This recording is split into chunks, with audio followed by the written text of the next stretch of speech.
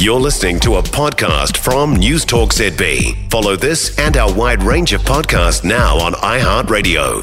Pattrick Smellie of BusinessDesk is with us now. Hi, Pattrick. Hi, Heather. What do you make of National's promise to double our exports in just 10 years? Well, once I woke from my coma, I thought, well, hang on, this sounds like a sort of a slightly more judicious recycling of Stephen Joyce's unsuccessfully and foolish policy in 2013, just 10 years ago, to raise New Zealand's exports to 40% of GDP, which never happened.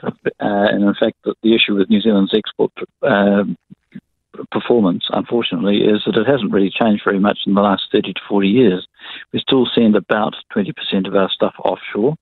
Doesn't seem to budge much, and while the exact makeup of what we send offshore changes around a bit, it's still heavily dependent on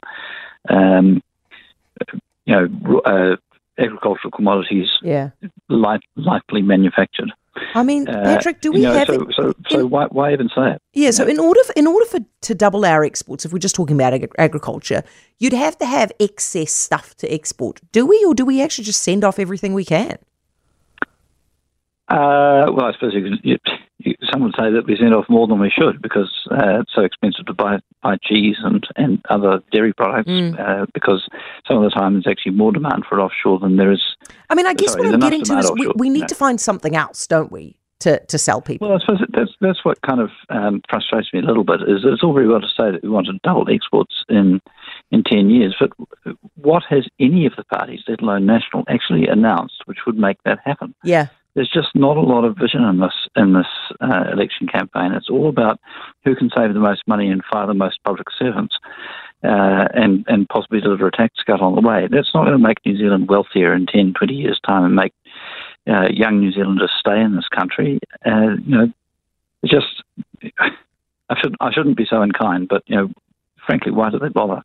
You get hints of good policy in some of the National Party stuff, some hints of good policy in their tech area, some of their stuff around special visas for people who've done really incredible things in other countries, better tax breaks for certain types of founders.